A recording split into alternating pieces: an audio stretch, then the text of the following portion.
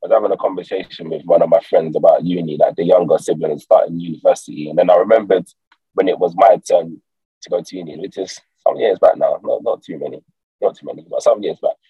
I initially applied for.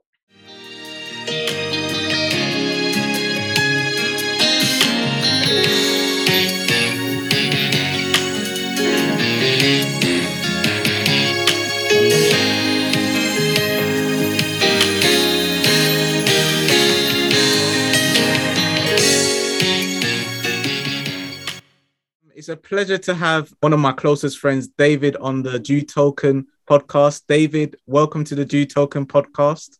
You're looking smart and sharp, in the shades. So, Thank you. like, yeah. Likewise to yourself. Yeah. I mean, minus the shades, but you're looking good. Yeah. Thank you, man. Thank you, man. Happy to be here. Great. Yeah. Basically, David is one of my closest friends who I met at HMRC. For a long time, we've known each other since then.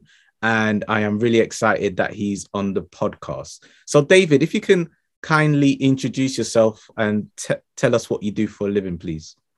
Sure, no problem. Right. So my name is David Omfun. I met Julie at HMRC and I'm still there. I've been there for a long time. Coming up to 7 years in May of this year, in a variety of roles. Initially in the finance and procurement team, and then I went over to private office, and now I'm doing director support, which falls under operational delivery, corporate support, and legal operations. It's a role that I enjoy greatly, and yeah, that's what I do. That's great. That's fantastic. Again, it's something that you really enjoy, and and you've been there for a long time, longevity. So yeah, and it's great that you've been able to do different kind of roles within HMRC. So that's fantastic. And I know you're an ambitious person as well. So it works. Yeah, Okay. Right. So we come to the part of the podcast, which is called Dew Token Story. So this is where if you've got a story to share or opportunity you like to offer, or it could be even a great experience that you would like to share to the audience. So David, you're in the limelight. Over to you. Right. Always jump to this moment. All right, no, seriously. Yeah, you know what? So this is a bit of a story time. I was just thinking about this the other day. I was having a conversation with one of my friends about uni, like the younger siblings starting university. And then I remembered when it was my turn to go to uni, which is some years back now, not too many, but some years back. I initially applied to go to Kingston University, and I wanted to do business management. Always been into business. And then for some reason, I didn't get into Kingston University. And then I went through University of Hertfordshire under clearance. And then there was something called business management, business management science. And when I went into university, I just thought business management science was a cool way of saying business management. So I selected that course. And then the first year, so I've gone in, so like it's a split as you can imagine. So half of the lectures are business, and then the other half is management science. And when I went to the first lecture, I actually started to see like equations and stuff that looks like a science class. And I would wonder to myself, hold on, I've never known science to be included in business, like implicitly anyway. So whereas that you're studying science and mathematical equations, then I thought, okay, cool, maybe it's just the first lesson. This is uni, I've never experienced it before. So as each lessons go by, I'm starting to see quantum methods. So I have to teach, hold on, wait a second, where is the management aspect of this course? And then the teacher said to me, this is management science. And I started to laugh, and I said, I actually cannot believe it. So I've signed up to a whole entire course completely different to the course that I initially thought it would be in business management. But then what the takeaway from this is that I thought, since I'm here, I'm going to just persevere and go through it. The exams are really hard. I've never really been a maths boffin. Like I can do maths to an adequate level, but it's not my strongest suit. The exams were so hard. And then, well, by grace of everything good, I managed to pass the exams. But then what actually happened was, because the course was so hard, and I think a lot of students got tricked by the wording, people didn't show up to the courses throughout the year. And then what would happen was that then in the summer, they actually discontinued the course. Mm. And if they discontinue the course now, so that means I then have to then pick up a new course. So then that goes from a 3-year uni course to at least a 4-year. So then I turned into business and marketing instead. Yeah. And I was just thinking, when I was talking about this, I was saying the resilience that you have to have, because it was a 4-year course, but I then managed to cram my whole studies into 3.5 years. So I did 3.5 years, and I ended up, you finish in like, is it May or June? I can't remember now. Yeah. I ended up finishing in July. So I was meant to finish I would have initially finished in the summer of 2011 had it been the initial duration of the course that I thought I was going to do. But I ended up finishing in January 2012 and not graduating until October of that same year. And I just thought to myself, the resilience is something that you can take into the workplace, because you're always going to have some form of setbacks. Not everything is always going to go your way, but if you just keep going, keep a positive mind and a good attitude, you can still turn any situation that is deemed as a negative into a positive. I was just thinking about that this week, and I thought, you know what? Let me share that. I think people can benefit off hearing from that, and it's always good to have resilience in life.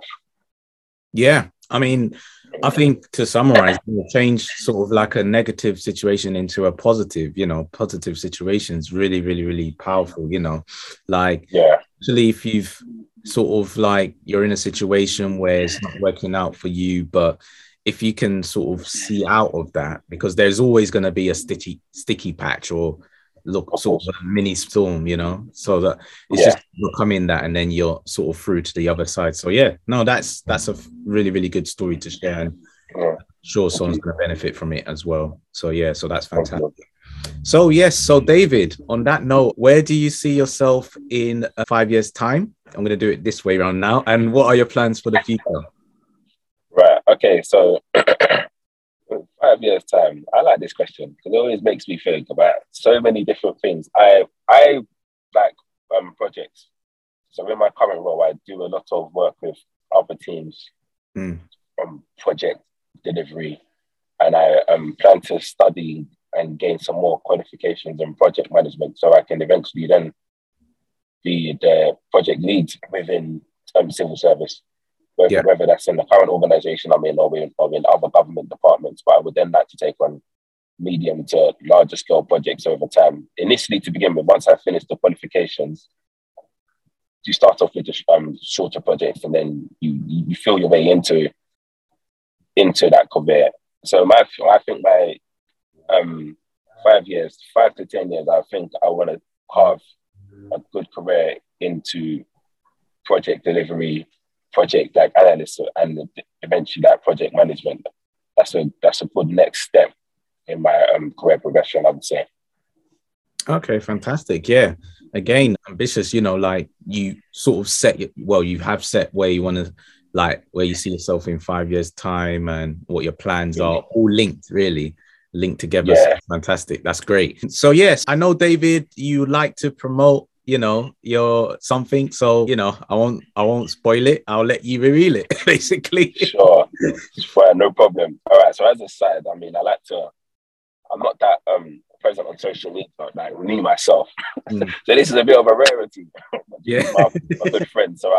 But I draw, and so anyone who likes digital art, of, I don't know, all sorts. I mean, your recognizable musicians, footballers, actors, comedians, anything in the public limelight, or just anything that I like the look of, I draw. And then I have an Instagram page. I have lots of handles. I'm not going to bog you down with too many, but I do have an Instagram page, and it is I Done That. I go by the name of I Done That, with the little I with the D, inspired by Apple, But so you can check out my drawings there, and just let me know what you think. If you need anything done, you can message me on there. I'm happy to do any sort of work. I mean, as you would imagine, drawing digitally takes time, but it's something I'm passionate about doing. I initially started doing it maybe a few years ago, and then really got into my stride in the pandemic, where everyone had additional time on their hands. And yeah, take me out on there. Let me know what your favorite pieces are, and then if you have like a suggestion for something that you would like to see me draw, please feel free to get in contact with me, and then I'll put it on my list. I always like to draw different things, and sometimes when I have a creative block, that's all the inspiration I need. Oh, that's fantastic. I never knew you was into like sort of drawings and arts like this, like digitally. So this is yeah, I've always loved it. I've always been a fan of arts and graphics from a young age. And then right. I used to do a lot of freehand sketching, Julie. But then I stopped doing it, and then I started to do the digital ones, which is they're different, but it's very difficult as well. But then now I've got the hang of it, and I think I handle myself capably. Oh wow! Okay, cool. So yeah, definitely. So if you're into if you have any sort of, if you want help with drawings, or if you are interested in sort of starting in that sort of realm in terms of doing digital art and stuff, then definitely feel free to reach out to David. But yeah, that's an interesting. It's really good talent to have as well, to draw as well. Like, and there's a lot of people that love their art out there as well. So yeah, that's good. That's fantastic. That's great. Okay, so at the next point of the podcast, we come to Do You Token Vote. So this is where, if there's like, basically, David, if there's something that irritates you that you love to sort of lock away, I know that you'd have thought about this one, so take it away and let's just hear it. Like, what irritates you? What would you love to lock away, basically? Yeah, my mind is racing, because I thought every single time that I've thought about this. Yeah, there's so many things, and now I'm here. I can't actually think of which one that I would like to lock away the most. There's so many. Honestly, I mean, let me actually think of what I would like to lock away. A good one is for anyone that does driving. Yeah. Yeah. I cannot stand. I know the purpose of them, so I know that they are here to help and regulate the speeding. But as somebody who's already on my third speed ticket this year, can't stand speed cameras. They never work when they're supposed to work, or they're very misleading. I mean, and I've not been going at excessive speeds. But what then happens is, I'm driving. I'm not too, and then I can be doing like a 20 on a residential road. You maybe put a step on the gas, it goes to 22. And then before you know it, you've built up to 25 or 26, and then flip, you've been flashed before. And then it's really a pet peeve. I've got loads of pet peeves, but I really wanted to keep this one. I really wanted to keep this one cool and not just say too much. And that one really annoys me. Like I say, as we are speaking right now, so I've just paid one. Oh wow! I've got another one that I have to pay, and it's just, if my year starts like this, it's gonna be a long year. Yeah, so, I mean, speed cameras are there to help, but what happens is, I see a lot of motor users on the road. They are using excessive speed, and in my area, it doesn't seem to pick them up.